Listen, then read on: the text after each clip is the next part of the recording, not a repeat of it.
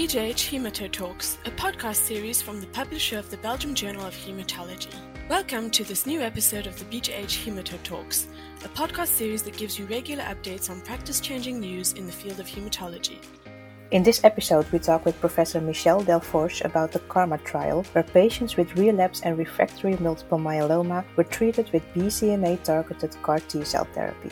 Stay tuned to be updated within the next 10 minutes and benefit from this regarding the clinical management of your patients with multiple myeloma.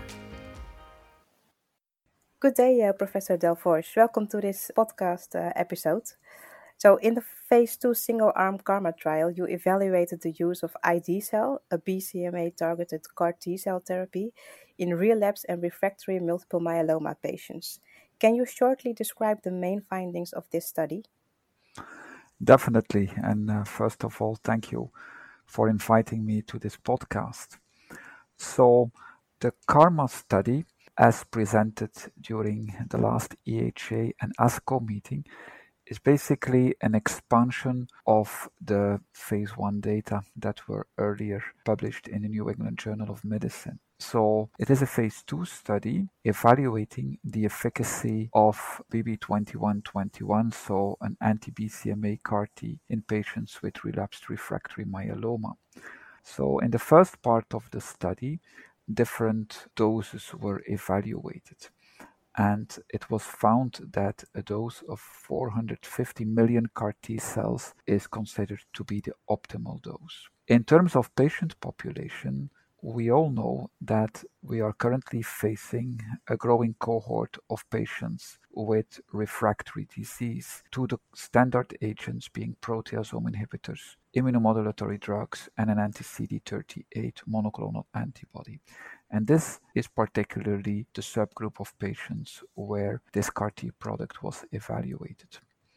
And so in the overall population, which was 128 patients, it was shown that BB2121 or ID-cell is highly effective in terms of overall response rate, which was the primary endpoint of this study. So around 3/4 of the patients had a response, and even more impressively, around 1/3 of the patients achieved a complete response. And among these good responders, around 1 out of 4 patients became MRD negative in the bone marrow. In terms of duration of response, one should keep in mind that this is a patient population with a very dismal outcome, with a median PFS of 3 to 4 months and a median overall survival that is on average much lower than 1 year. So in that particular subgroup of patients, the median duration of response was 11 months. And in the cohort of patients receiving 450 million CAR T cells, so the optimal dose, the median PFS is 1 year. Finally, in terms of adverse events, of course, when we're talking about CAR T cells, one is considered about specific adverse events like cytokine release syndrome, neurotoxicity. Now, one could say that CRS is frequent, it occurs in nearly all patients, but most importantly, it's most of the time only grade 1 or grade 2. So it's mild or moderate, and it can be easily managed with appropriate measures. In terms of neurotoxicity, with this CAR T product, severe neurotoxicity is not seen, which is, of course, reassuring. So quite some promising results, I think. Definitely. And during the 25th Congress of the European Hematology Association, you specifically discussed the result on health-related quality of life within this KARMA trial study population. What was the rationale behind this analysis? Yeah, so that's a very good question, because we do know that patients with multiple myeloma usually have a very poor quality of life already related to the symptoms of the disease. And in particular, patients that are heavily pretreated with relapsed refractory disease have also additional decrease in quality of life because of side effects of previous treatments. So this is a very vulnerable patient population when it comes to quality of life. And in that perspective, it's very important to see if the very impressive, promising results in terms of efficacy are not associated with a negative effect on the quality of life of this highly vulnerable patient population. And that has been looked at in this sub-analysis of the KARMA study.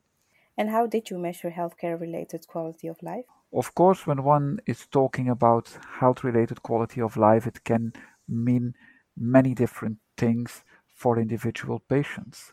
So, in order to speak the same language, one should use standardized, validated scores. And in that perspective, we have used the EORTC Quality of Life C30 questionnaire, which is called the QLQ C30, and also the EORTC Multiple Myeloma module, which is called the MY20. And what were the main findings of this sub-analysis?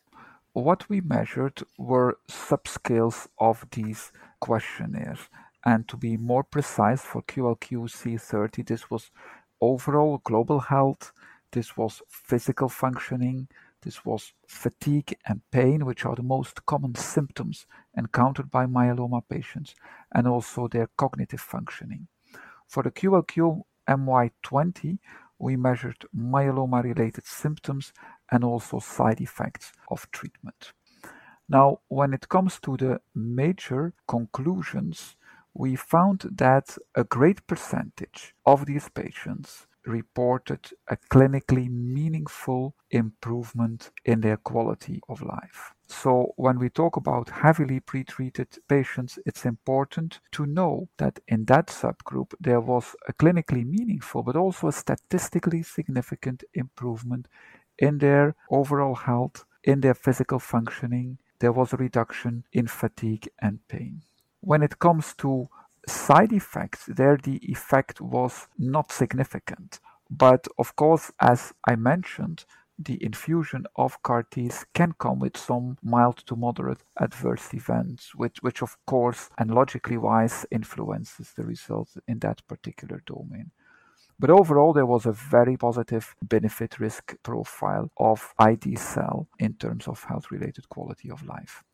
And I can personally also support these data by our own clinical experience with this CAR-T product, where we have really seen black and white differences in patients who had no other good therapeutic alternative, who were really suffering from the disease in all aspects. And after a few weeks, they had more or less back a normal life. So you talked about your clinical practice.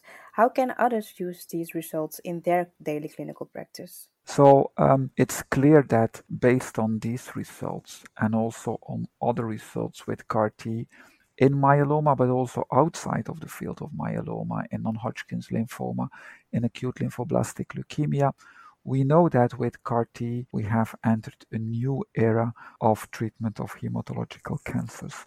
We're just at the beginning of a new area of treatment. So it's very important to know that these cellular therapies are highly effective, but that does not come with a negative impact on their quality of life. In contrast, as we clearly show in this study, this results in an impressive, dramatic improvement in quality of life.